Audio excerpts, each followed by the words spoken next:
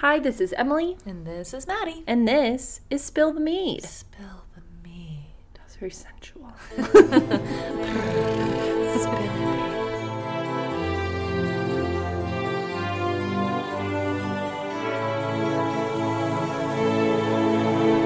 Pitch the pot. The tea is hot in part 2.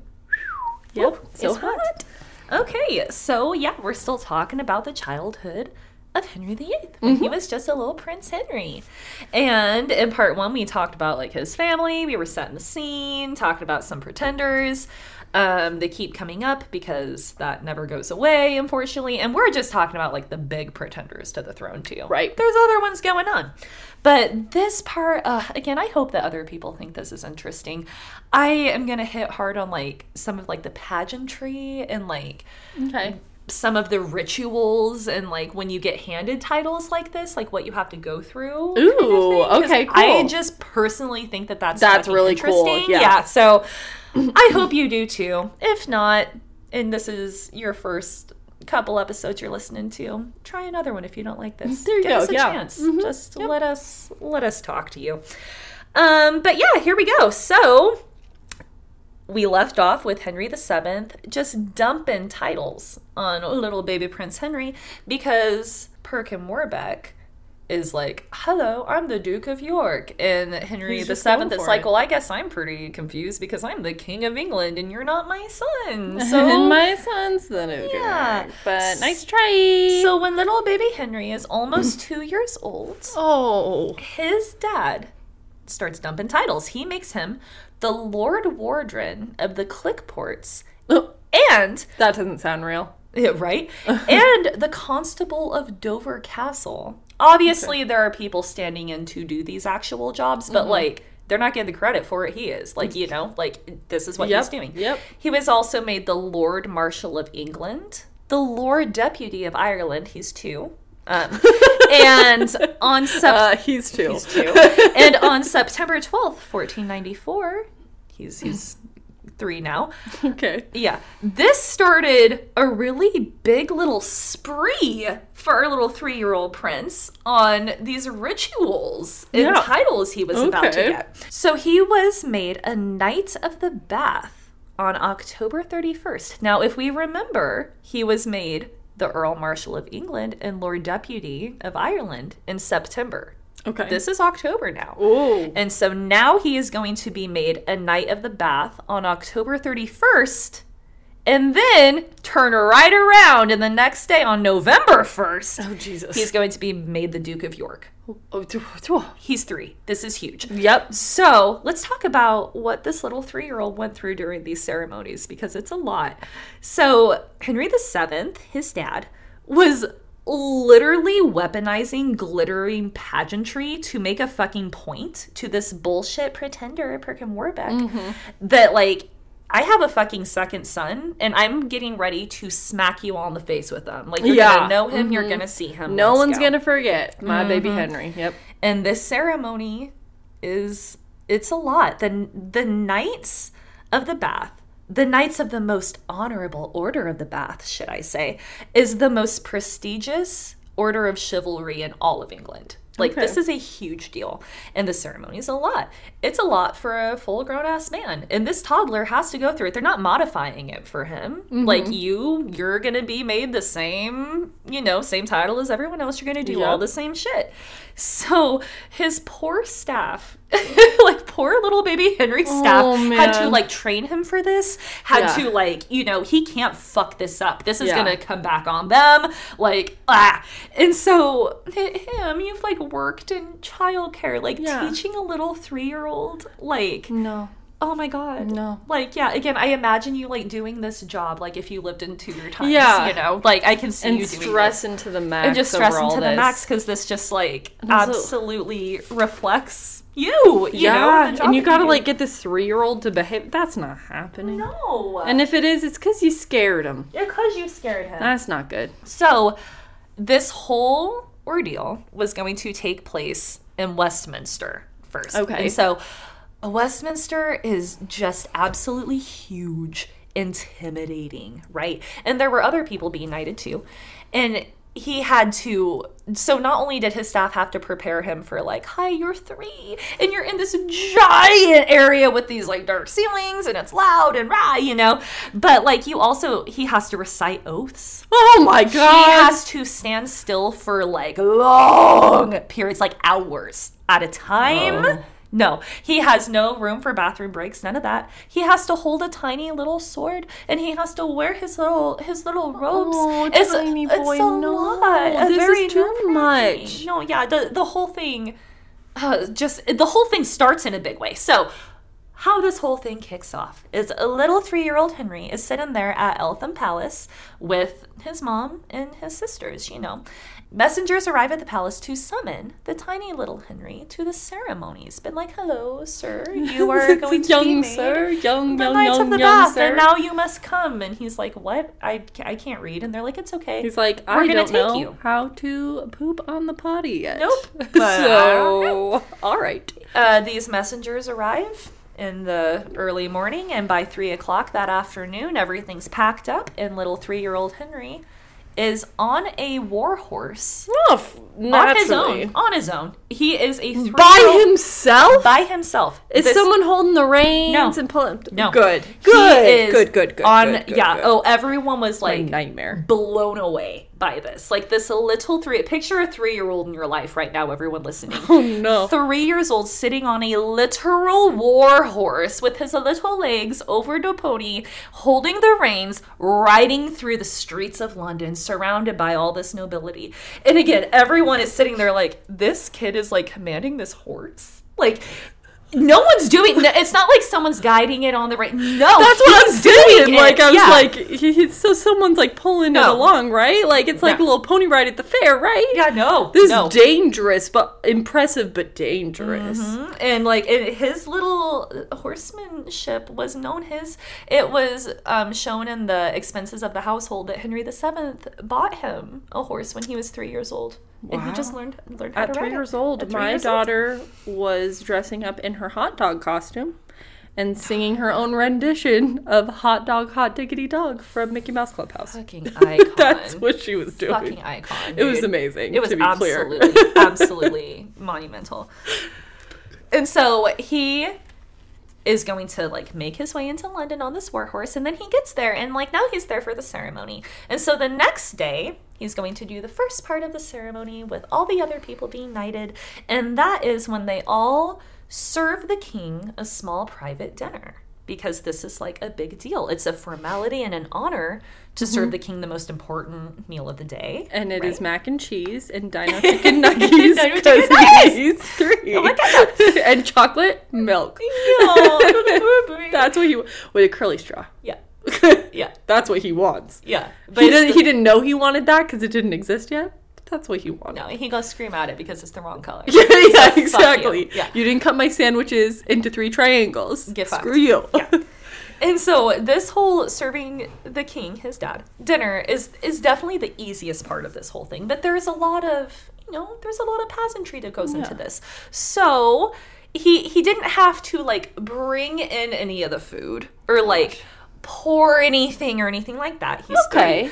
He just like a little waiter. And his big moment was he was going to take part in the washing of the king's hands before and after the meal. That was his moment.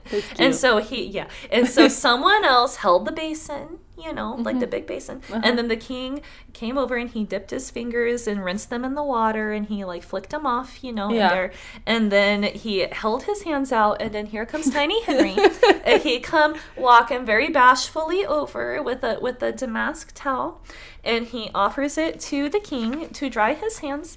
And then the king, Daddy King, would take the hand, and then he would dry his little fingers, and he held it back to Tiny Baby. And then little baby Henry would bob his little head, and then he backed away very slowly and cautiously, and then he stood back there with the towel, and he immediately looks around to like make sure that he did everything right and look for like, some reassurance that he did good, and also a clue on what comes next. I don't know. Oh God, now what? Now what? Dad's fingers are dry. Yeah. Now what? But he did did very, very good. Yeah. And that was the first step. And so now he's on to kind of the harder parts. Okay. Is Dad gonna like the chicken nuggets? Oh, man. Now we'll know. The chicken nuggies are done and over with. We're moving on to, like, scary nighttime stuff. Oh, shit. Okay. So so this is called the Nights of the Bath, right? Why? Okay, yeah. Well, because of this next part right here. The whole thing with the Nights of the Bath is this huge ritual that you take part in, and it's this cleansing ritual, right? Okay.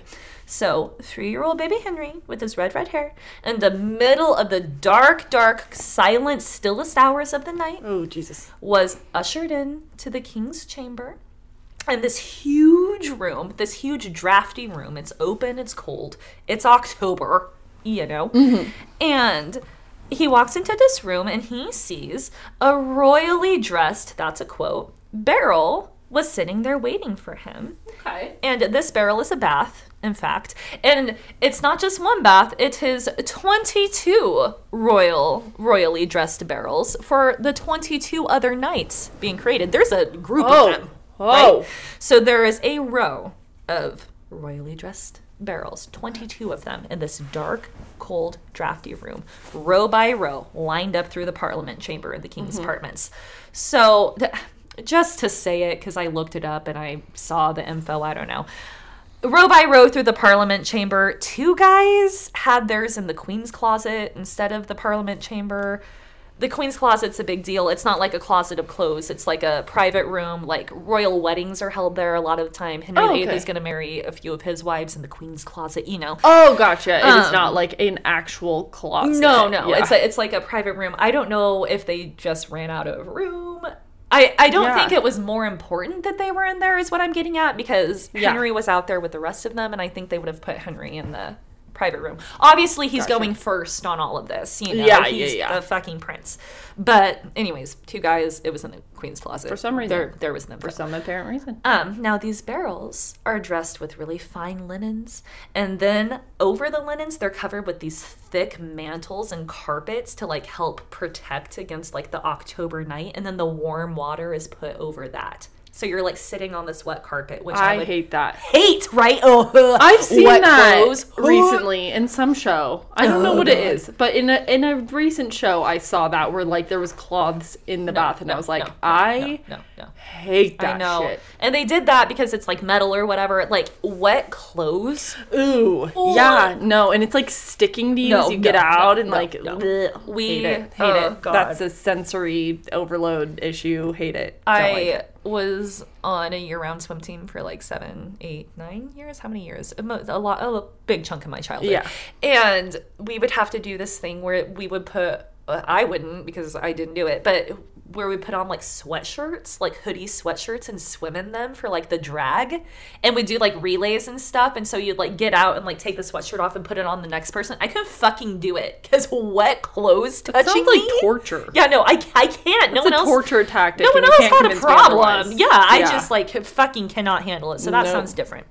But because again, little Henry, he's going to be a Knight of the Bath. He has to do all the stuff that the Knight of the Bath do. But the only difference for little Henry in this whole thing was all of the other knights had their facial hair shaved and their heads rounded, meaning they just had a little, you know, nice little trim, nice little haircut. Yeah. And they were all clean shaven, but, you know, he's 3.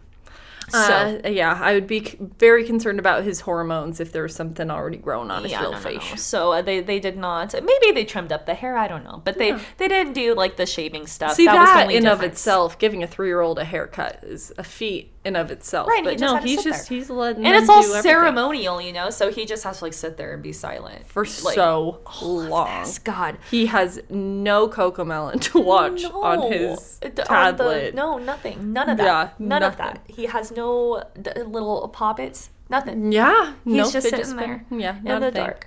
So the little 3-year-old Henry walks in and sees his tub sitting there, and you know, a little naked 3-year-old like awkwardly clambers in the little tub, and he sits in and he bathes or splish splashes, I don't know. Yeah. And then he's given his royal duckies.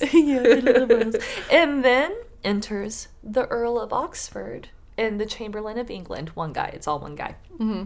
And he comes up to the tub with the little guy in there, and then he reads this formal creed that each knight must live by. This was called an advertisement, and it sounded a little something like this. It said, "Be ye strong in the faith of the Holy Church, steadfast and abiding in a word, manly protector unto the Holy Church, and widows and maidens oppressive to relieve, as right commands. Give ye to one each own with all thy mind. Above all things love and dread God. Above all other earthly things love the King and sovereign Lord. Him and his right to defend unto thy power before all worldly things, and put him up in worship." Did that make any sense to you? Probably not. And little 3-year-old Henry was probably say, like, this is a lot for him to commit to when he is a literal toddler. Right, yeah. And, like, he did not fully realize what he was getting into there. No. But, you know, the guy ended the creed, and he nodded and agreed to it. And, okay. You know, it's a bit ironic because essentially what this is saying, like, you know, love God above all the earthly things, but love the king, you know, as, like, the earthly things kind of thing. Okay. And Henry VIII is one day going to take that to, like, a whole different thing. But little baby did not know what he was getting. No. But he did not see the foreshadowing. He did not see the irony in all of that. Yeah. And so he agrees to this weird mumbo-jumbo of words. Okay. That neither of us really understood there. Nope. And then, out of the darkness, steps the thin, tall frame of his father, with his fine, pronounced facial features glowing in this golden candlelight, you know, because it's very dark in this room. Spooky spooks. And then, as is ritual for all of the knights that night, because he doesn't get any special treatment other than he doesn't have his face shaved, the king dipped his hands into the bathwater and then made the sign of the cross with one finger on the little baby's tiny right shoulder, and then he bent down and kissed the mark. Oh. And that is what he does to everybody. Okay. Everyone, you've cleansed yourself in this bath. The king dips his fingers in. He makes a cross on your right shoulder. He kisses it.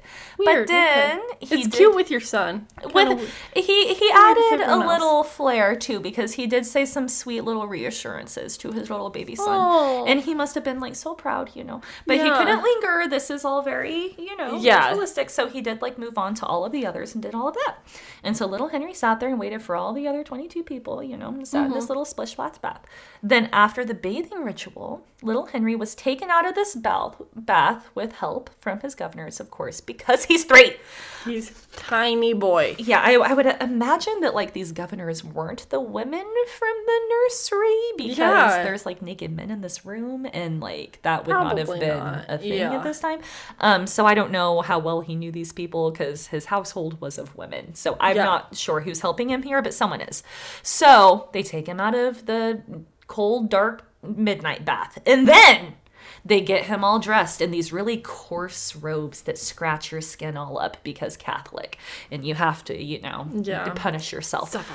So they get him all dressed in those, and then he has to process silently through the dark palace of Westminster with its super high ceilings, which again, it's dark. Think of how dark and scary this is. Yeah. It's this labyrinthine like corridors, like all the footsteps echoing off. This little 3-year-old, he's like leading the way, right? So they're walking all the way over to St. Stephen's Chapel because they've got to pray for a while. Of course. In silence. So they're praying for a couple hours, and here's sweet little 3-year-old Henry going through it. Then... And this is the moment when Henry, deep in his soul, was like, screw the church. Screw the church, I'm done, yeah. And like, not festered in him for like, many years. Kind of seems like if I was in charge of the church, I wouldn't have to do this shit right now. Bitches right now, and I'm still playing with my duckies in my bath. So what the fuck?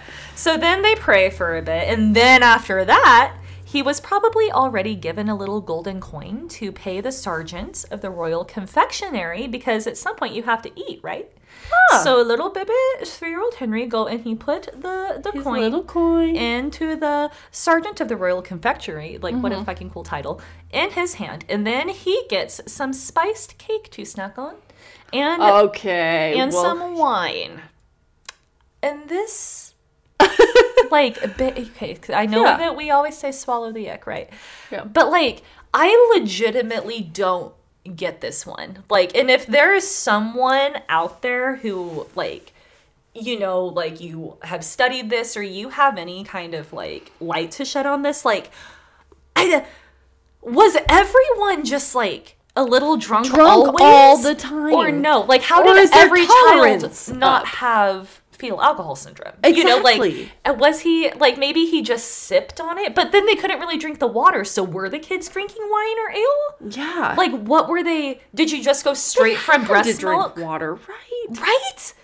But, like, water made people sick so often because, like, where are you getting your water from? Exactly. Rivers? Yeah. Wells? Yeah. Where there's bacteria? Yeah.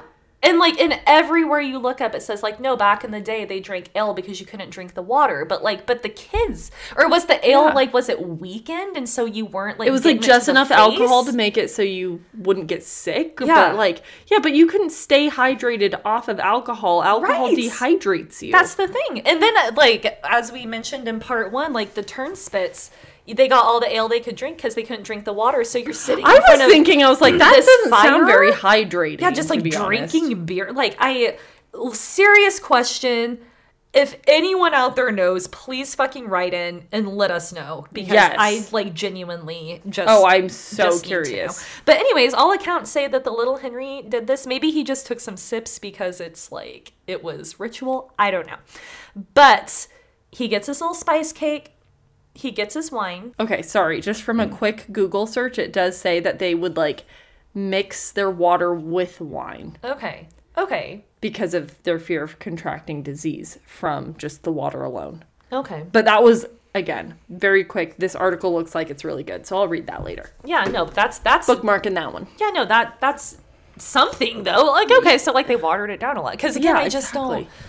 It's kind of like how people say, like, smoking weed in the 60s was way different than smoking it now kind of thing. Like, maybe just back in the day, it was, like, a little more... Because I could see... Like, I don't know. People, like, growing such a tolerance to alcohol because you've been drinking it literally your entire life. Yeah. So, like, it would take quite a bit to get drunk. But, again, like...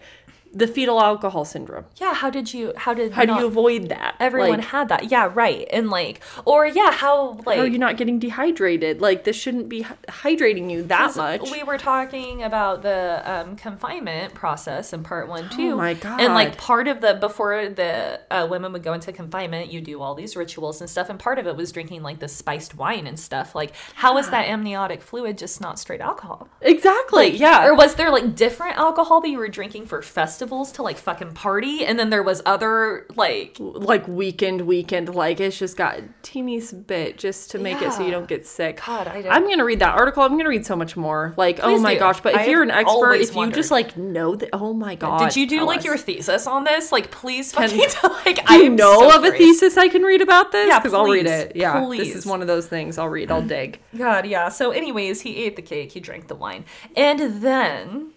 And the gorgeous and dramatically lit with just so many fucking candles in this chapel with these blue and gold painted walls and ceilings just everywhere bouncing off this candlelight. Oh my God.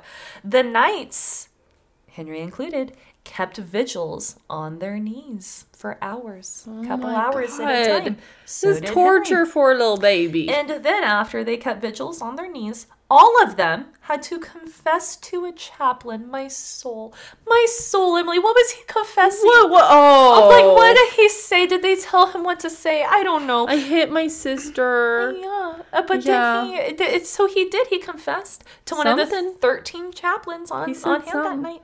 And then he had to hear another high mass after that. This is going all night. He's 3. And so then they were finally, at this point, allowed to go back to sleep in their cold beds, because you still have to be punished here because Catholic. So you have to go back to sleep in your cold beds for like a couple hours before dawn. And then at dawn, someone comes in and wakes up this sweet little 3-year-old baby.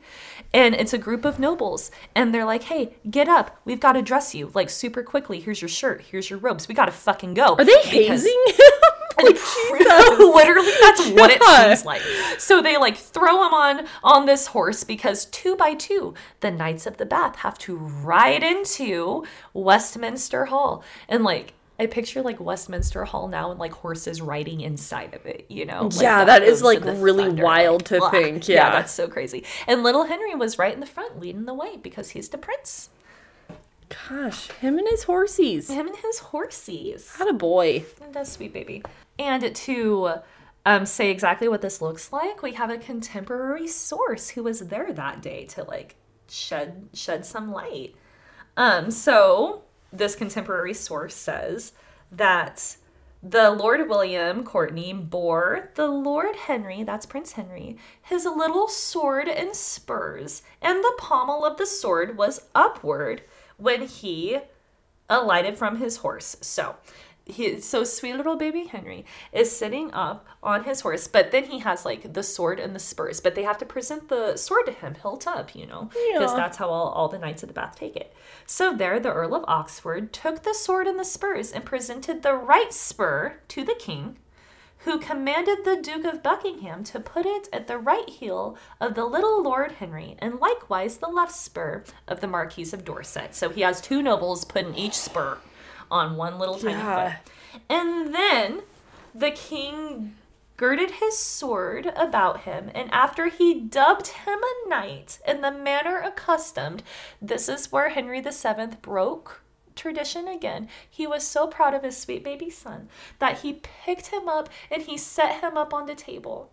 And like cute. Was like, here's my little tiny knight. You know, and like that, because he was so proud of him. That's cute. He like made it through a lot of this, you know, and good like for little Henry. Little this baby, is hard. He got his little spurs put on and he knelt. And he got the sword tap, and then his daddy pick him up and set him on the table with his little sword. Oh my god! And it was over, and he fucking nailed it. 3 years old, and good for him. That was October 31st. And so it's the middle of the night. He's usually asleep. Well, the next day. Now this is morning, he has not had his allotted 12 hours. No. So poor babe. He's going to take a tiny breather because the next day, this is a whole different ceremony. And in fact, the next day, November 1st, was a big day for the whole entire royal court because it was the Feast of All Hallows. So they decided to make this day the Duke of York Day as well for King Henry. Okay. Let's just make it a whole big thing. So let's talk about how this ceremony goes after that whole fucking thing. You gotta give him more of a break than that. The poor little skin's all scratched up. Yes. Like, he's going the through most boring bath of his life. Yeah. So now this one is all focused on him. No other 22 people, it's just him. So this is going to take place in the Parliament Chamber. So the Parliament Chamber is all done up for little 3-year-old Henry. There's this big dais set up in the middle with a canopy of cloth of gold over it, and all levels of nobility are standing around it. And the king, Henry VII, is standing up on this dais, just waiting with all this nobility around. And then, from a window to chamber, hidden high above, there was Elizabeth of York and Margaret Beaufort sitting, watching on, praying that the child does not disgrace himself now in front of all of these people, nobles. Hasn't he done enough? Religious leaders. There's fucking commoners there. Is he gonna blow it right now? He's exhausted from the day before. He better not. And so the procession starts. So one man, the Garter of the King of Arms, starts leading the way, and he has all of the documents that the king's going to read out to make the Duke of York. And then another noble is behind him carrying a rich sword with the hilt upmost again. You have to have the hilt pointing up when you're doing these things. And then another noble behind him carrying the staff of gold, you know, like the little golden robes, you know. And then another noble carrying the ermine cap of the estates with the Duke's coronet on it. So here comes the crown. And then another noble behind them carrying the little Henry. He doesn't even have to walk this time. Thank God. He's very tired. So this noble gently set him down.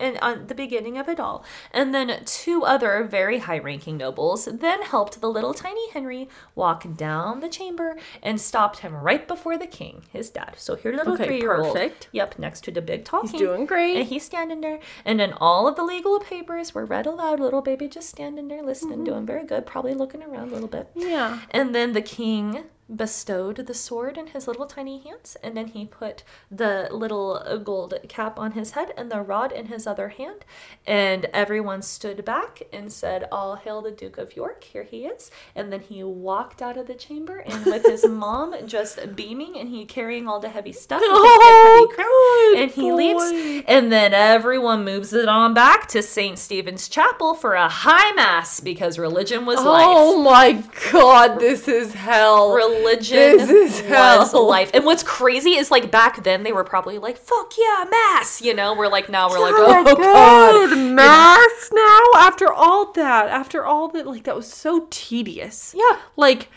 this poor boy, it's so tedious. And now mass? And now mass after that to celebrate. Louise. I mean, I enjoyed the historical aspect. I wanted to hear all that, but, like, I couldn't imagine being a 3-year-old and having to do all that. Oh, for that sure. sounds terrible. Even, like, to being my age now and going through all that. Oh my gosh. I'd be dude. so bored. Like, my ADHD around. brain. I'd be like, oh my god, you're gonna have to do something. Can I have, like, an AirPod in and listen to something? Can I listen to a podcast? No, I can't do this. No, something really interesting. We're gonna jump, like, a little bit ahead. Okay. It's some gossip and speculation time. I have no fucking idea what this is, but it's so interesting. So, this whole ceremony, this whole Duke of York ceremony, at some point in King Henry VIII's life, when he was king, when he is a whole-ass adult, he gets somebody to bring up the official report of this day, because obviously there's some herald off in the corner writing down every single thing that's going on. He gets those documents pulled and brought to him, and he makes a note in the margin of it, and it says, it reiterates that as a child, he carried this rod of gold with him. "See here, when I was a child, I carried the rod of gold myself down the aisle." Also, he noted in the corner, he went on to clarify the difference in roles between two different courtiers that I didn't see listed in this ceremony at all. So he calls for this document. He writes all of this in there. The roles being disputed were, he clarified the roles of the Lord Treasurer of England, and the other was the Treasurer of the household, but of his time then, like, of his adult life now. Why? I don't know. What? What the fuck was that? Well, yeah, what was he thinking? People when he didn't did that? like amend things that often. So not only and again, it wasn't accurate to, like, when that event was happening, and he went and wrote it. Like, it was to when he was currently. Yeah, like, by the way, when I was a child, I was created the Duke of York, and I held all of these things in my hands myself. And also, here is, like, the actual roles between the Lord Treasury of England and the Treasurer of the household. What the heck? And, like, to have this document, like, brought out for that reason, that's, like, a big deal. Like, what that, was like, that? took a lot of time to probably, like, find that and get it all together and get it over with. Like, that's a choice. For him to make this weird, like, pedantic, like, no, why? It's so weird. So fucking weird. How old was he when he did that? Do we know? We don't know. But he was, like, he was the king, you know? know? Just, like, what mental state was he in when he decided to do that? Because what an odd thing to do. Like, where was he in his adult life, do you mean? Like, no, I'm not sure. And he, like, he had, like, a very bad, he was quick to anger in his later life, but he never, like... He wasn't, like, delusional or anything. Okay, then so what? I don't know. He had a purpose behind it. We just don't know what it is. We'll never know. But it was... Shoot us your best guess if you've got one, guys. If you do, it's like, how fucking interesting is that? Yeah. But anyways, because drama, I do have to mention one more dramatic thing that happened that day, because I found it in a contemporary source, and this is a drama podcast, so here we go. Apparently, on the way back to the chapel, so after he was made the Duke of York, and he walks his little tiny self with his little rod and his little crown and his little robies, and he walks back. And so then they're all getting ready to process to the chapel for that mass, right? Right. Apparently, there were 4 noblemen who were just loudly arguing about the order of precedence and what order they were supposed to walk in. And we're supposed to do this, and you need to be behind me, but you need to blah, blah, blah. And finally, Henry VII fucking goes over there and yells at them. He's like, everyone just fucking stand there and figure shit out, because we have to go to mass right now. Yeah. And then they all kind of shut up. That we're, like, so excited for. Yeah. And, like, and they all, like, argued about it. interesting, because then so much later on in life, he goes back and writes in the margin, like, you know, this is like what the Lord Treasurer of England does, and this is what the Treasurer of the Household. But the 4 people that day were arguing over who stands where. Ooh. Interesting. Yeah. I don't know if those two things if go it together. could have anything to do with each other, maybe not, but maybe. So weird. So weird. Anyways, they went to Mass. So they were at Mass for God knows how long. And then they all went back through Westminster Hall in procession, with a noble carrying the poor exhausted baby in his arm to a fucking celebration feast. It's not over. He has to sit through this whole feast, and he's the Duke of York, and so he's sitting at this table, and everyone's coming up and like thanking him for like throwing on this feast that like his dad clearly did, you know? Yeah. And he's just sitting there like doing all these formalities and stuff, and he's just 3. It's been just like 50 hours of just straight hell at this point. And then after dinner was finally over, sweet little 3-year-old Henry got to go back to his goddamn nursery and go the fuck to sleep, because all of the hard parts were over, and now it's the fun part of just entertainments. Yay! And the king had all sorts of entertainments like planned for his son. Like they had a 3-day joust tournament planned. Okay. And little Henry was so excited because he had never seen a joust before. Oh, yay! And this is a really pivotal moment in his life, because jousting, oh man, is gonna be. He loved jousting. He loved it, and he had never seen it before. The first one he ever saw was for his celebration of the Duke That of is York. cool. And so he goes in there, and he's sitting next to his mom and dad in the grandstands, and these grandstands are just completely decorated like to the nines. They have these blue tapestries with gold fleur-de-lis all over them, which is like my fucking vibe. Yeah. And this little 3-year-old is up there and just like wiggling and squirming like with excitement, because like, oh my gosh, this is happening. And all the people and looking at the lists, you know, like seeing this whole like thing, you've never seen this before, and it's all for you, you know. And so the knights come riding in with their full armor, and all their horses are dressed in the Tudor green and white with tiny little bells like weaved into their manes. And they come like prancing in, and he's watching them like come flying out of Westminster Hall, you know, and he's just like, finally something fun. Yeah. And then after that came the challengers, and the challengers must have been extra exciting because they came out wearing the Duke of York's colors, which were tawny brown and blue. Yay! Tawny brown's like an orangish brown. I had to look that up. I didn't know. Yeah, I didn't know either. Yeah, so it's like an orangey brown color and blue, and they come riding out in his colors, and he's just losing his mind. And they're all like putting up their lances to him, like little Duke of York. We're your team, buddy. Yeah. Oh, cute. And his 5-year-old sister Margaret was going to be presenting all the prizes. Okay, for cute. Everything at the end of the 3 days. This is very cute now. Oh, and he is just watching these jousters go, and like jousting's no fucking joke. I don't know how many people have been able to watch jousting in their life. If you have watched it, it was probably very controlled, and it was not what it was like. Oh, it was back then. Absolutely more of like an act than it was like for real. Trying to fuck people up, like. Oh, the thunder of full speed war horses, like, running at each other. Like, if you've ever heard a horse run, like, up close, like, it's a lot. Someone's got, like, just a stick, like, ready to, like, hit you so fucking hard in your shoulder. The metal. While you have 50 pounds of iron on, metal like, everywhere. Like, the horses have metal, the men have metal. Like, these lances are crashing into, like, splintering everywhere. Like, oh, they're like destroying people's like helmets, shields, fucking bodies everywhere. And like he's just sitting up there, like, oh my God.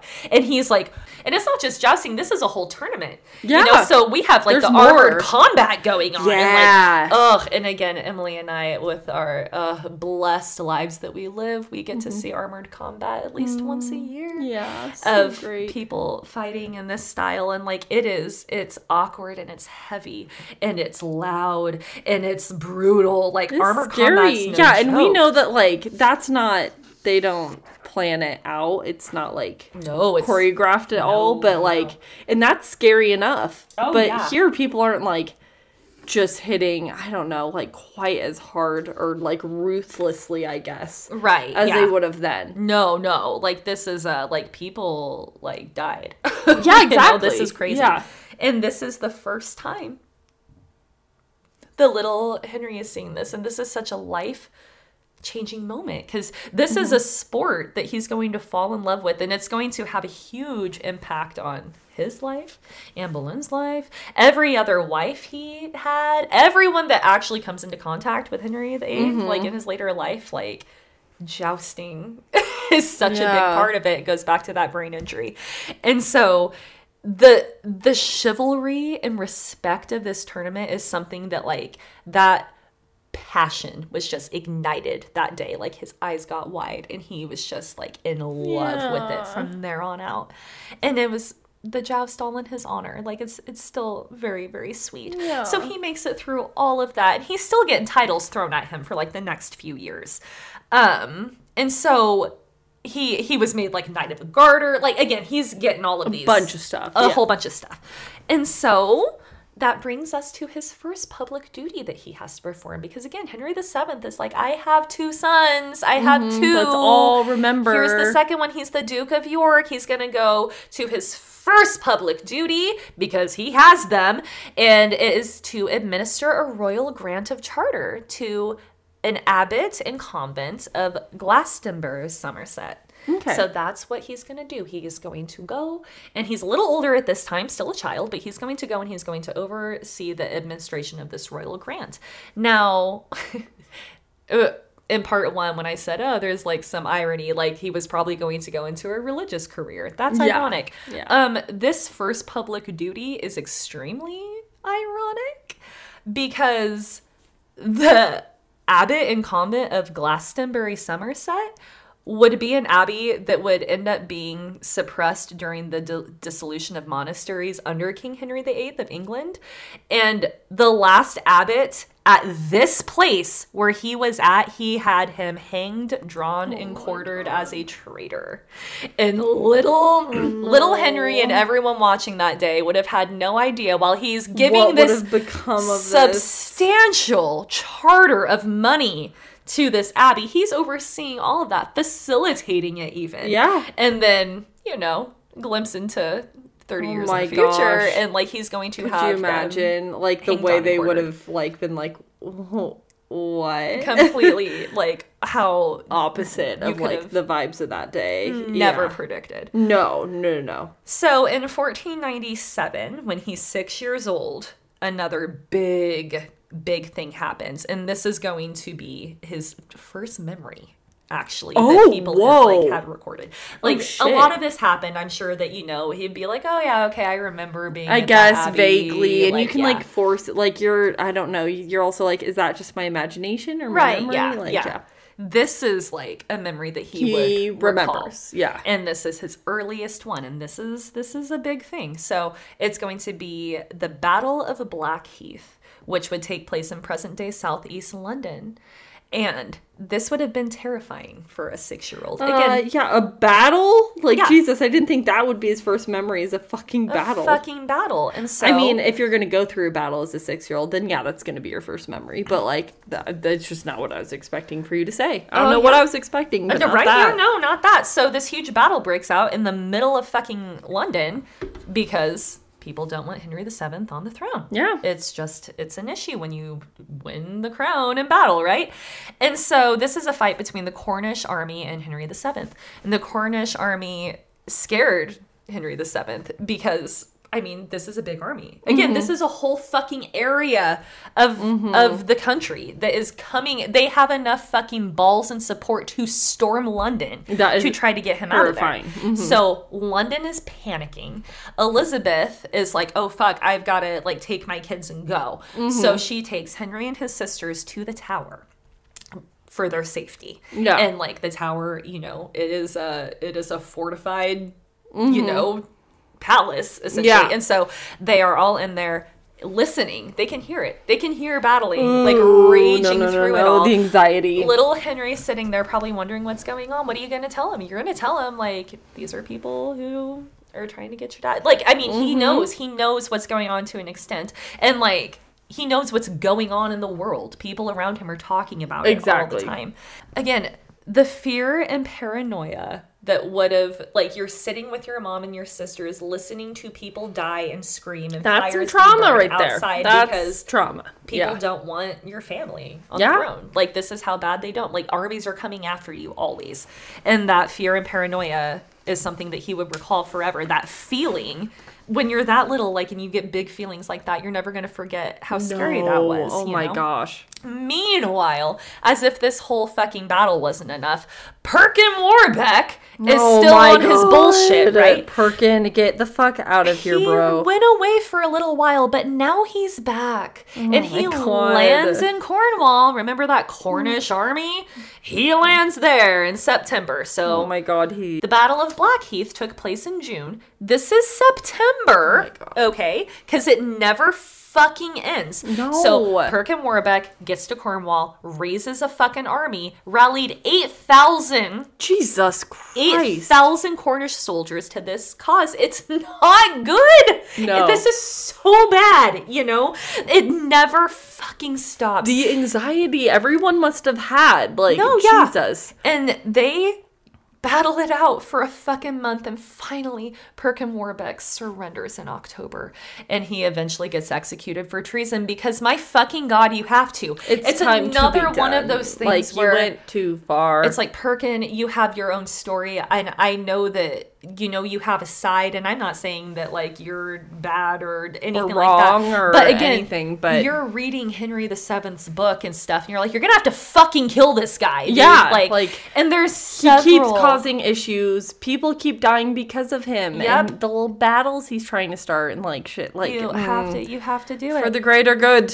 He finally gets, you know, he surrenders. He's going to be executed for treason. Meanwhile, the royal family is at Sheen Palace in Surrey for Christmas, and the fucking royal apartments catch on fire and burn to the fucking ground. What? Yeah, it's some shit. Like, It's just random. Yeah, it just caught on fire and burned to the ground. It was nothing malicious. It just happened.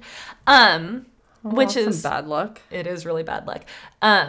Sheen Palace would be rebuilt by Henry VII and be renamed as Richmond Palace. Richmond Palace, going back to his roots for, like, the Earl of Richmond and everything. Right, okay. Ooh. Richmond Palace is a really big palace for the Tudors. Like, Anne had been there. I believe Elizabeth I died there. Like, shit. Richmond's a huge palace, so Yeah. it's interesting. I didn't realize that it was built from a fire that burnt the fucking royal apartments to the ground when the family was there. But it's really significant, Super significant. So, all of this shit's going on.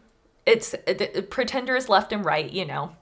And coming out of the woodworks. Yeah, and meanwhile, like, Henry's just off living his life, getting ushered around. But we do, again, it's hard to find contemporary information about him, but we do get a really good source about what little 10-year-old Henry was like by a Dutch scholar named Erasmus, who would go on to know Henry quite well. He was also friends with Thomas More.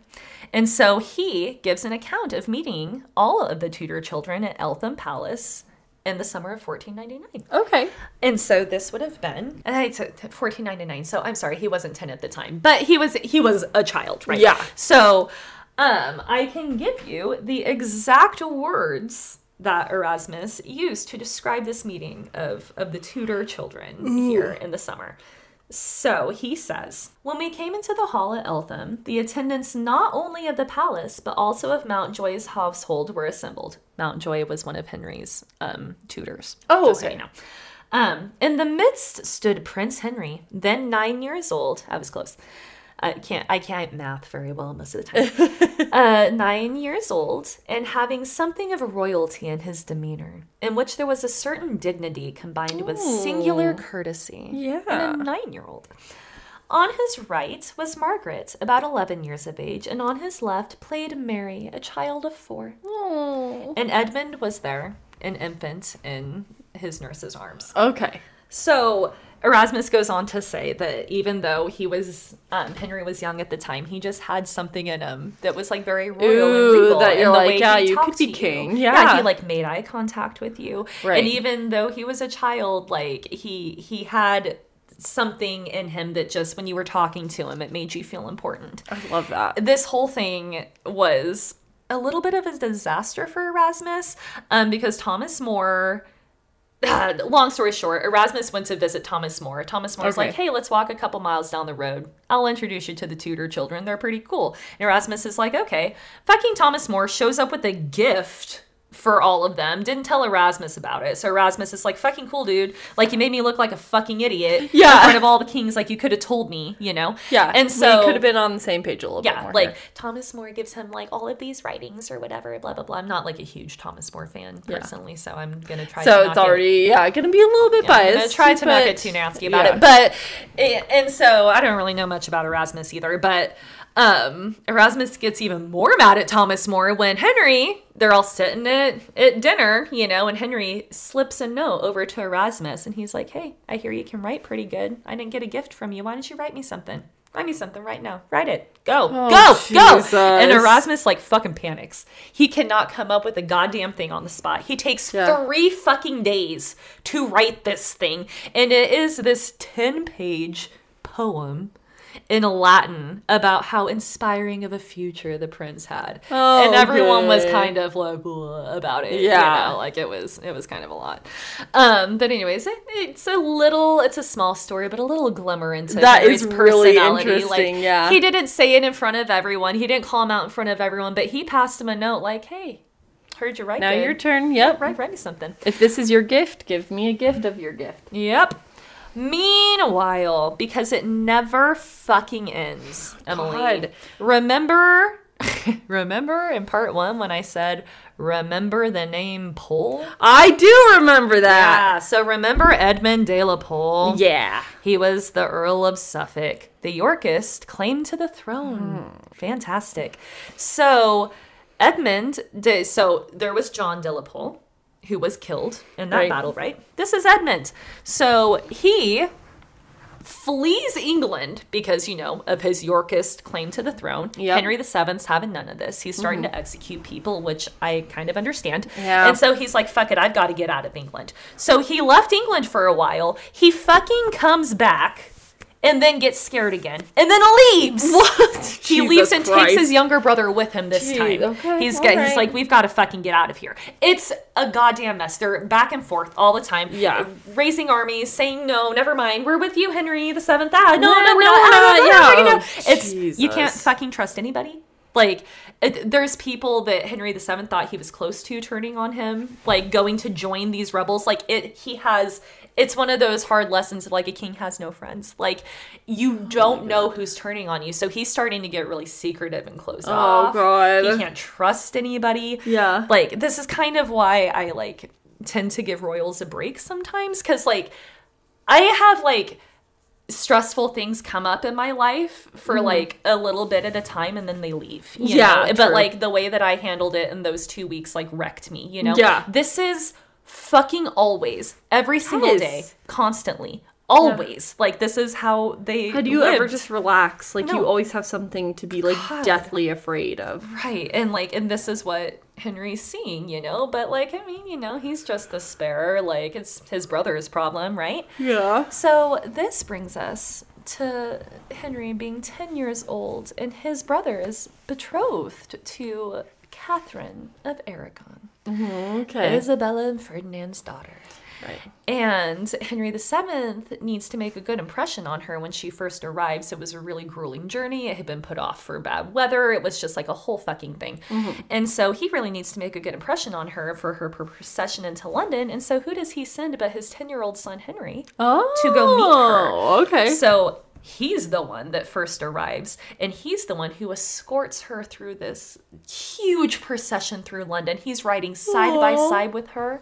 And, like, she's a little older than him. She's a teenager. She just fucking loves him. You can't help it. He's 10, but he's so funny and charismatic and talkative and likable. Yeah. And he, like, makes her feel, like, so at ease, so at home. Like, his Latin is great. Like, everything. Like, everyone just loves him. You can't not love him. Yep. Yeah.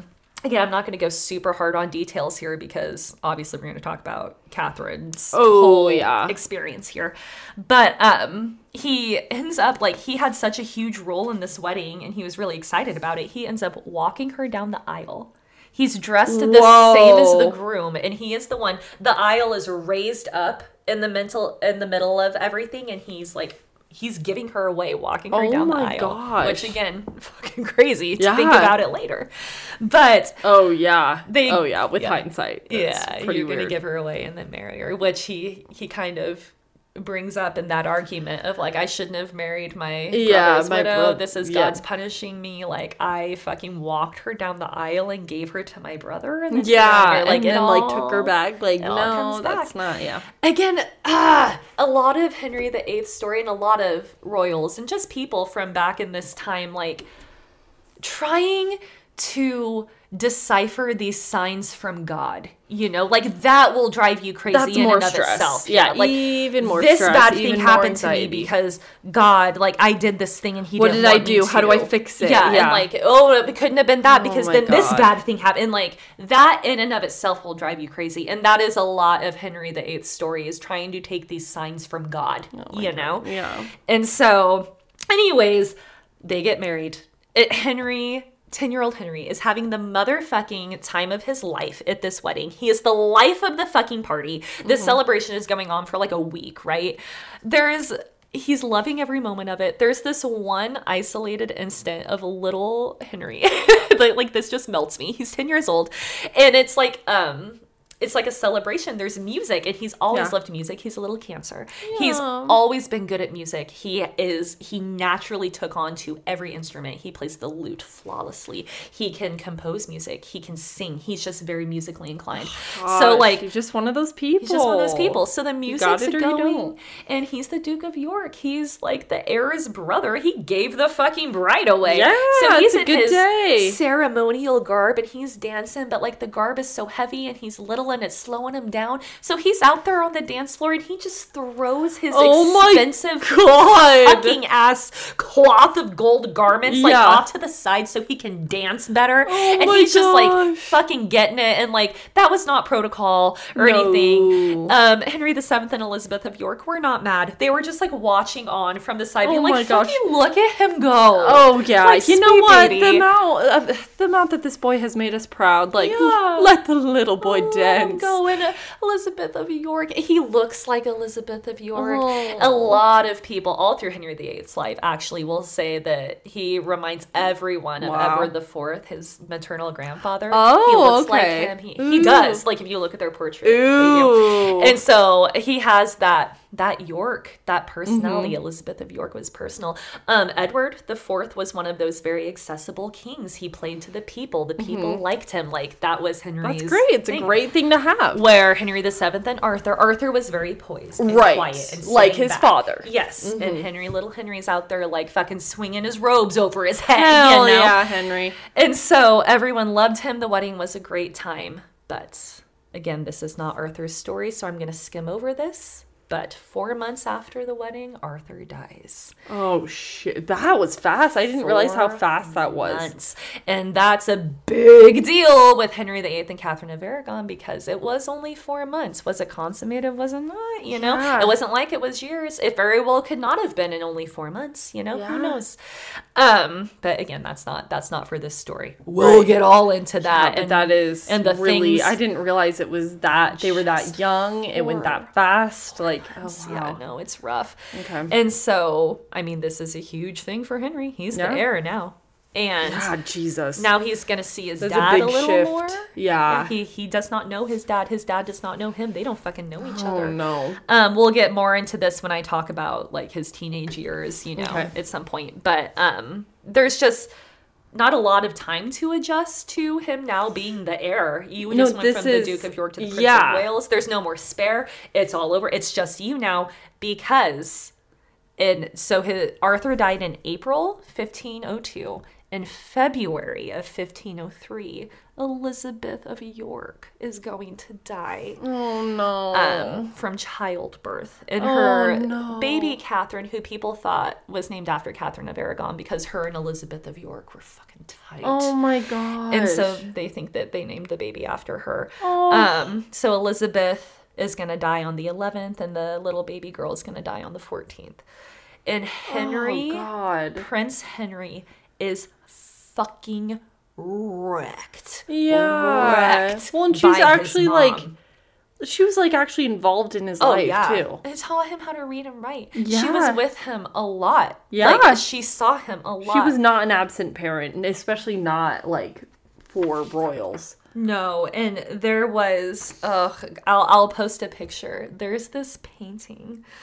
Oh my God. And people are pretty much all agree that it's Henry VII. So there is this painting, and it's of a scene. So there's Henry VII on a throne. Okay. Then there's Margaret and Mary sitting on the side playing with toys on the floor. Yeah. Then there's nobles around.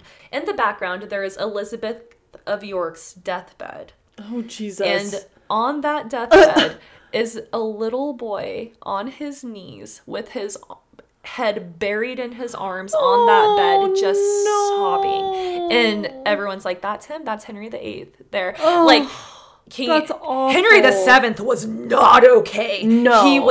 He'd never be okay again. Okay. This is a huge turning point. The death of Elizabeth of York fucking wrecked everybody. She was so beloved. So beloved. And to see him, this portrait, Henry VII sitting there, life's trying to go on, but in the background, in the corner of this picture is her deathbed with little Henry VIII, just head and arms bawling. I want to see that. Oh God, yeah, I'll post a picture. That was in part one, whereas there's another moment that just breaks my mama heart. That's it. Oh my God, that kills me. I cannot handle it. But again, this is a big deal. So, like I said, a lot of people go back to Henry VIII's female family, being raised. His mother, his grandmother, Margaret Beaufort was there a lot too. His sister, the entire female staff. He was the only boy in Alton Palace for a long time. And again, people really poke around at psychological theories about, the way that made him later on. Because we're getting ready to kind of wrap it up here. So no one asked. I'm going to tell you. My opinion is just personally, I don't think that he thought any differently of women that anyone else did at the time. I don't think that it... Wouldn't he have thought of them more favorably? If anything, right? Yeah, he was I would think so. So he would respect them. Yeah. Yes, and that mother figure, he was super close. Anne Oxenford was his wet nurse's name. Henry VII is going to take really good care of her later and give her all of this money because she did such a good job. And Henry VIII is going to remember her too. Yeah. I don't think his viewpoint of women at this time was any different than anyone else's. I don't think, and again, this is my opinion, I don't know, but I'll go on record and say I don't think Henry VIII had a problem with women. I think that his way of thinking towards women was on the same wavelength that everyone else was at the time. Yeah, it wasn't a woman thing, it was just a people thing for him. And it was I think his big thing was trying to, these signs from God. Why don't I have a male heir? It's because I married my brother's wife and I should not have done that. And now I'm being punished. Oh, okay. And now what do I do? And then they're not letting me. Oh, my God. Yeah, I'm supposed to be the head of the church. That's why. Oh, wait, but then Anne didn't give me that boy either. That's a sign from God that I'm not supposed to be with her. So maybe that wasn't a... Yeah, I don't know that it's women. The torment that you put yourself through. Yeah, I think not everyone at that time kind of saw women as, baby factories at that point. Yeah. Unfortunately, that's welcome to history. Swallow the fucking ick. So I don't think that he had a different view. Again, I'm not saying it's a good view, but I don't think it was a hatred of women of why he was shuffling through them. I think it was weird signs of that, that he was trying so hard to do what he thought he was supposed to at everyone else's expense, and also he would he was as a child, and he would be as a teenager, and he would be as an adult, people would say about him, be careful what ideas you put into Henry's head because you'll never get them back out again. Oh, shit. Like, he was one of those people. Like, yeah.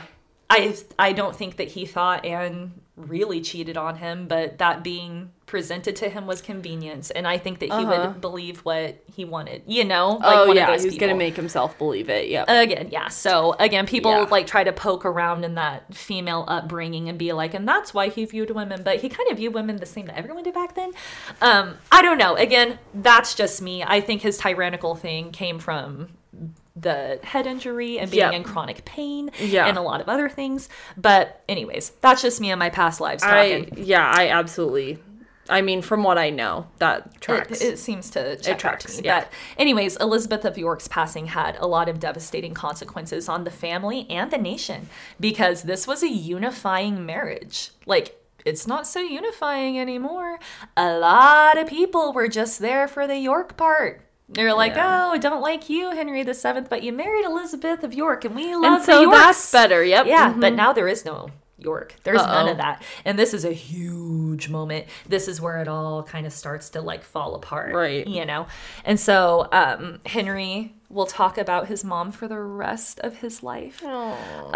He'll meet a friend in his teenage years who was another ruler of a nation, and that friend will die, and it's gonna like rock him too. Oh my god. But when he writes of that friend dying, a break. No, he cannot catch a break. When he writes about that friend dying, he says, quote, never, not since the death of my dearest mother, hath there ever come to me more hateful news than this. End quote. Like, no, I have never, the grief like, of that. like, people die around me all the time, but, like, you and my mom die, and, like, he will never, ever forget her. And that's just proof that, like, Henry wasn't some, like, sociopath or psychopath who couldn't feel empathy. Like, he grieved for people that he cared about. Sure. Yeah. And he cared about people. He cared a lot about people. Again, that probably was his downfall. Yeah. He thought he was doing things for, like, the greater good, but in reality, he was just not realizing that he's being a tyrant. Like, oh, yeah. And again, I think in his later years, God, chronic pain will put...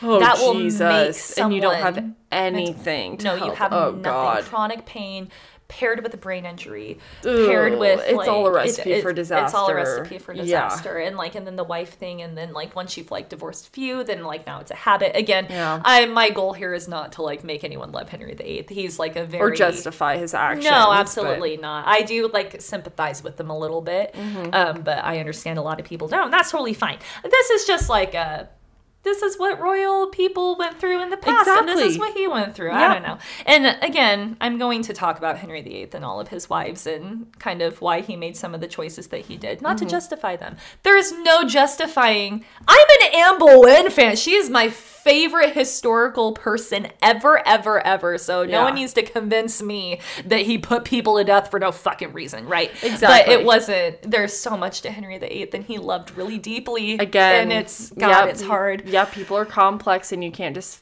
put them in one category and they fit in all aspects. Like, that's not how humans work. That's not how it works. And this was a picture perfect prince. He had everything going for him. And I'm going to wrap up his childhood there. He is now the Prince of Wales. And this is going to be a big point of contention in his life too, because now he's the only child, the only son, and Henry VII is gonna panic. He lost his heir, he lost his wife. He's gonna shut Henry VIII away. He's gonna be shut away from everyone. He's gonna be allowed outside the palace, but only through a side door, and only with, like, people surrounding him, but only the same people, because no one can talk to him, no one can get near him. It is this whole big... His teenage years is a big shaping thing too, because Henry VII was scared. Yeah. And we're going to talk about all of that later, but Henry would go on in his early adulthood. His motto was Cœur loyal, which meant true heart. Aww. And he had this embroidered on all of his clothes, and he had the heart symbol with the word loyal, like, written across it, which all of you who hate Henry VIII are out there scoffing right now, and that's fine. But he was so passionate and full of love and life, and, like, he was...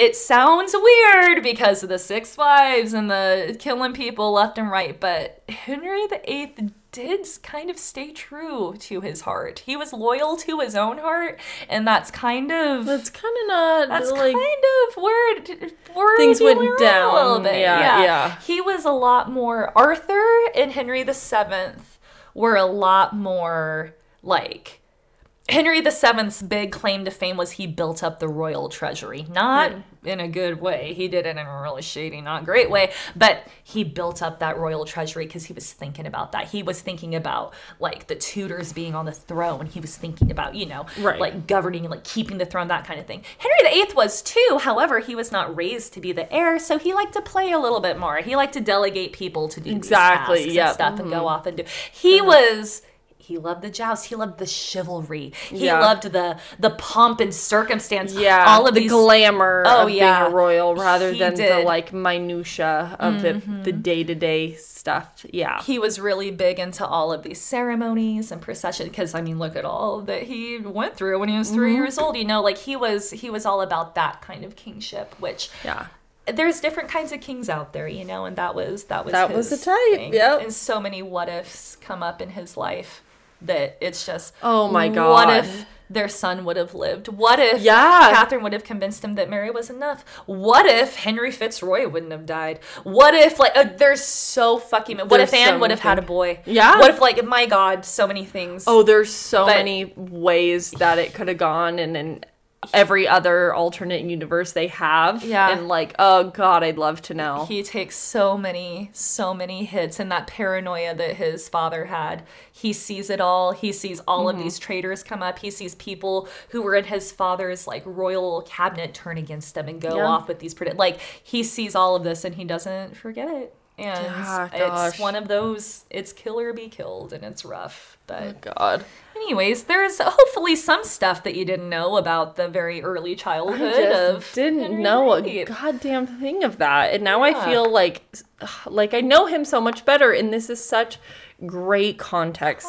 Because we don't always like need it, but you do for the full picture. You do. Yeah, you do. And like the Tudors is something where you can't lightly gossip about it, not when it comes to Maddie, and not when it comes to me. I want to hear it. And so it's like, you got to get all the context. We got to know it. Yeah, so that we can actually know these people, especially because they're so famous. Yeah. Like, they're so infamous. It's like, oh God, yeah, you need to know so that we can add that complexity back of like, you just like are going to put, even Anne Boleyn, like people like they put Henry like in this camp of like, no, bad person, bad person all the way through. Yeah. Bad. Yeah. But it's like, oh, let's like look at how they got where they were, and like I don't think that 3-year-old is a bad kid. No. I don't think the 10-year-old's a bad kid. No. Like, I think for a long time that wasn't like a bad kid, and that adds to the complexity of just human nature. That's the thing. It's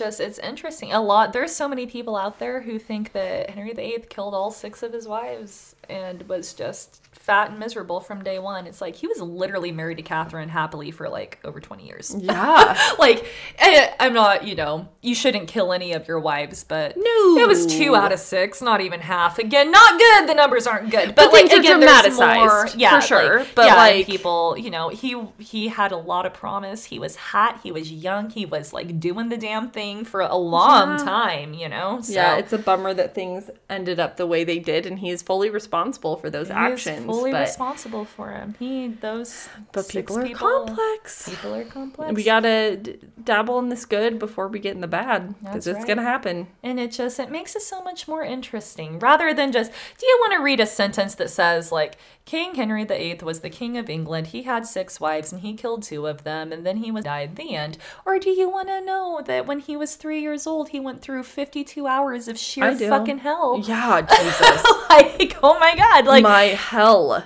Yeah. Like, and you're a 3-year-old. You're 3. Like, the way that my 2-year-old, like, not even in a year.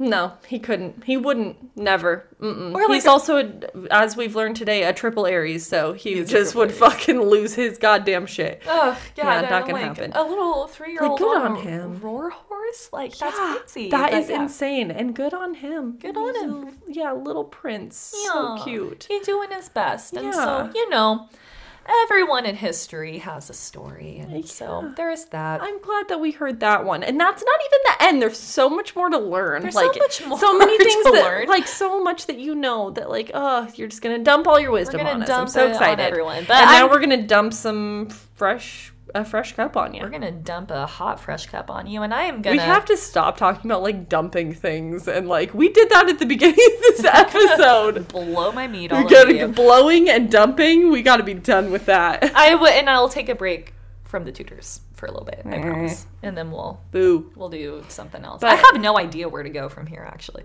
I'm so excited to see where you end up taking it. But happy birthday, Henry. Happy birthday, Henry, and happy Cancer season, you Ooh, yay, happy Cancer season. And love me a Cancer. Get on Patreon to hear about the zodiac behind Cancers. Yes. Oh, yes. Okay. Love you guys. Bye. All right, it's time for a fresh cup. It's me again. Yay! I found one, and it's on a Reddit thread. Is that how you say it? Yeah. I don't know. Okay. Subreddit. There it is. Called Ask Women. And it says, what is the absolute best piece of gossip you have ever heard? Like, ever. Fuck yeah. Yeah. So I'm going to read 2 of them. Oh, okay. Because one of them has, like, the comments on it. I haven't read any of them, but the comments are like, fucking what the hell was this? Okay, but we're going to start with this one just to dip our toes. Okay. So, the username or handle or fucking whatever with Reddit is brown-eyed doggo. Oh, so cute. I'm already we love a brown-eyed pup. So, I had a roommate in college that was trying to get into modeling. She met a military guy and convinced him to buy her giant boobies within like a week. Nice. Good for you. Yeah. She moved out shortly after the surgery and I never talked to her again. Oh, damn. I stayed at the She got her boobies and ran. Yeah. Oh, yeah. She got the boobies and her ticket out. I stayed at the same house for a few more years and one day a cop comes knocking looking for her. Oh, shit. I should read these beforehand, maybe. Turns out, after the surgery, she ghosted the military guy and changed her phone number. Her moving out was so he couldn't track her down for the booby money. I imagine the military guy was trying to sue her or something. Oh, she was supposed to pay him back. Yeah. Oh, I never really liked her, but it always makes me smile thinking about the absurdity of this story. That is so fucking wild. That's great. Yeah, that one is funny. Okay. Oh, I was worried that like she was going to be missing or something. Oh my God, but, no, she just fucking ghosted his ass. Yeah. Don't buy someone boobies before you see the money. Yeah, Nice. no. And like after you've been with them for like a week, are you done? Like, no. Bad choices. And hopefully you learned $30,000 later. I actually don't know how much boob jobs cost. Yeah, how much does a boob job cost? I don't know. Not that much, right? Depends on who you go to, I guess. 30,000 now sounds like a lot now that I say it. I don't know. 10, 15? 10, 15. I don't know. I'm like no help because I don't know how to Reddit. And the super cool one that I was going to read to you where everyone was losing their mind on the comments literally disappeared. Like in front of my eyes. I think I could probably get it back. Okay. It was literally the next one down. It does that sometimes. Yeah. It's literally the next one down from that one and it's gone. Fruit Brat? That one? Yes. Thank you. Okay. Yep. But yeah, no, I have no idea. I feel like a boob job is like more affordable now than it was back then, right? And then there's like different types now. Yeah. So, like you can do like the saline or how do you the like silicone? Yeah. How do you like disappear that hard? Like do you not have family? Like did you just used a fake name for like the surgery too, I guess? Like yeah, but you can't. Like you can't. Though, yeah, right? Like, you gotta show your ID. Wow. So she just like has no ties. She's able to just like drop everything and fucking go. I mean, they were able to like. No, they weren't able to track her down at all, huh? Because the cops were trying to, and they hadn't. Damn. What an absolute enigma. She's just thriving out there with her boobs and the cops on her tail. Yeah. Yeah, with the cops on her tail. She didn't care. No, she got her boobs. Oh, man. You go, girl, wherever you are. Yeah. Okay, here's like the super wild, crazy one, I guess. We'll see. There's apparently a twist. I don't know. Okay, it's long. As a hairstylist, I hear a lot of crazy gossip. Yes, girl. You know that hairstylists and eyelash technicians. Every time I go to my eyelash girl, I sit down and I'm like, you want to hear some gossip? Like, no one ever bribed my eyelash technician about my life because, like, she knows everything. Because you close your eyes and suddenly you can just say anything. Yeah, right? Yeah. So bad. Yeah, I know it. Yeah. Oh, man. Ooh, okay. She needs to write a book already. Oh, my God, yeah. Sometimes I'll get a client and they'll refer to their sibling or a parent or some other relative. I just have to pretend I don't know shit when they start telling me gossip about other clients. It's wild. A friend/client of mine referred to her aunt, and she was very comfortable telling me a lot of her personal business. Aunt wouldn't stop telling me how much she hates her son-in-law, and vice versa. They despise each other. Her and her daughter are very close, and I was thinking maybe she's just an overbearing and overprotective mother. Yeah. She then refers her daughter to me. I don't tell her anything her mom says to me. Well, I would fucking client confidentiality. So, yeah. Oh my God, Erica, girl who does my hair, are you listening to me? You don't fucking tell anyone anything ever that I tell you. No one say anything. Yeah. Oh my God, yeah, keep it to your damn self. Oh man, do they take an oath? I feel like they do. Right? Like, is this like a lawyer or a doctor? Can we apply HIPAA to this situation, please? Thank you. I don't tell her anything her mom says to me. Daughter tells me that her husband cheated on her before, so she knows. Well, wait, say that again? Okay, whoa, okay. Yeah, repeat that, sorry. Her and her daughter are very close. I was thinking maybe she's just overbearing and overprotective. Then she refers her daughter to me. I don't tell her anything that her mom says to me. Daughter tells me that her husband cheated on her before. Okay. So she's just mentally checked out of their marriage. Oh, yeah, okay. She knows he lies and says he's staying late for work when he's actually just seeing some other girls.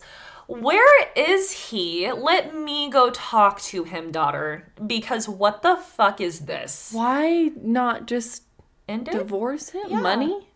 Maybe?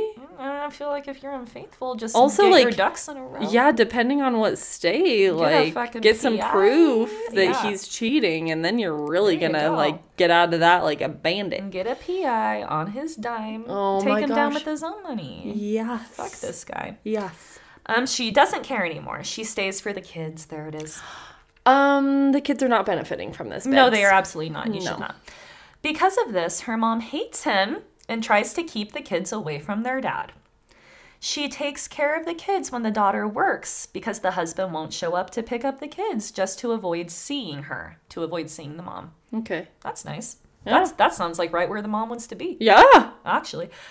So, fast forward a couple weeks later. We cycle back to my friend who originally referred them to me. Oh, yeah. Oh, shit. She asked me how the appointment went. I said, good. I was vague about it. I just said that it seems like they're going through a lot. She then spills the beans. Long story short, the woman that the daughter's husband was having... The woman that the daughter's husband was having an affair with? What? Wait, say it. What is it? I don't know if I understand. You're going to have to explain it to me. Okay. Okay, she spills the beans. The woman that the woman that the daughter's husband was having an affair with. The homewrecker. Got it. Is her, the client's, own mother. What? What? Whoa, right? Whoa. I'm just reading the words. That's what it says, right? Yeah, okay, wait. What is the original relationship between the client? This was her aunt, correct? This was her aunt. It's the aunt. A client of mine referred her aunt and was comfortable telling me a lot of her business. So this is the aunt wouldn't stop telling me how much she hates her son-in-law and vice versa. Okay, wait, explain it to me. I'm like, what? Okay, so there's two daughters. Okay. There's daughters and their mothers. They are cousins. Yes. Their mothers are sisters, maybe. Okay, yeah. And so the client, and then the one whose husband is cheating on her. Okay, yeah. Husband is cheating on her? With that one's mom. Yeah. With her own aunt. Okay. Oh God, I needed like OG you to Klein's do mom, the aunt. The Brady Bunch boxes with your fingers. Now I get it. Wow! He cut things off with her, and now she hates him and makes his life difficult. The daughter doesn't know The mother's husband knows she's had an affair, but doesn't know it's with the son-in-law. Several people in the family know, but no one's telling them. It's a fucking mess. And that's the whole post. That's the whole post. My God. The comments. I was not expecting that twist at the end. Holy shit. Okay, that was a bombshell. Holy shit, write a script. I watched this hot mess. Oh my God. These are bold and beautiful levels of fuckery I wasn't prepared for. That is amazing. Please save this post because you know there's got to be more comments. Right? That we want to go through, like further responses. Whoa. Oh my God. That's fucking wild. Yeah. You're cheating on your wife with your wife's aunt. Yeah. Oh my God. Yeah, I'm just still sitting here, like, still processing, picturing that. Whoa. Like, and the poor hairdresser is just sitting there, like, what the fuck is going on, you guys? And like, she has to think of her notes. She has like, you know, the hair colors and dye and processing time she's using. And then in the fucking margin, she's like, this person doesn't know this. This person's sleeping with whatever. Yes. That she doesn't know that this person's blah, blah, blah. Of all of it. Yeah. Oh, yeah. Oh, God. Ew. Oh, my gosh. I swear to God, though, like, my hairdressers, like, one of my most recent ones, she still love her. But she, I went to high school with her. And she was the one giving me the tea on my own family. Oh. She's like, did you know that, like, your cousin got into some, like, legal trouble, like, got pistol whipped or whatever? And I was like, I did not. Yeah. That makes sense for him. But, of course, she knows because hairdressers know. Because hairdressers fucking know. They know and she probably heard from one of her other clients. I don't know. Yeah. And then, yeah, my main hairdresser now, she used to be my manager back when I worked at Dutch Bros. And so she has all the tea too. I'm like, oh my God. You guys, I love this. Yeah, Thank you so much. You can't not have the tea. No, it's so, oh God. Hairdressers, they know where it's at. And eyelash technicians too. Mm-hmm. And probably nail technicians too. I don't get my eyelashes done, but I used to get my nails done. And the nail girls have all the tea. I think eyelashes are probably the most prolific gossip dealers because when you close your eyes there's something about that. It's like when you're in your car, like you'll sit there and pick your nose like there's not 400 people sitting next to you because you're in your car. Close my eyes and I can't exists. See her. I can tell her anything. Here it all comes. Here comes a word vomit and there it goes. No, it's actual vomit. Yeah, it's actual vomit. All right, well there was that. There's vomit. Hide your ants. Hide your ants. Bye. Bye.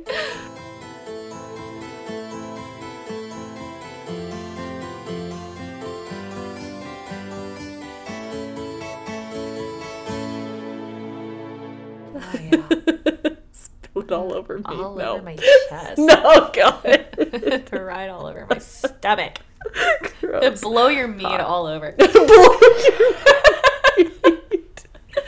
Ew. Ew. Oh my God. Ew, I love it. Stop it. I love it.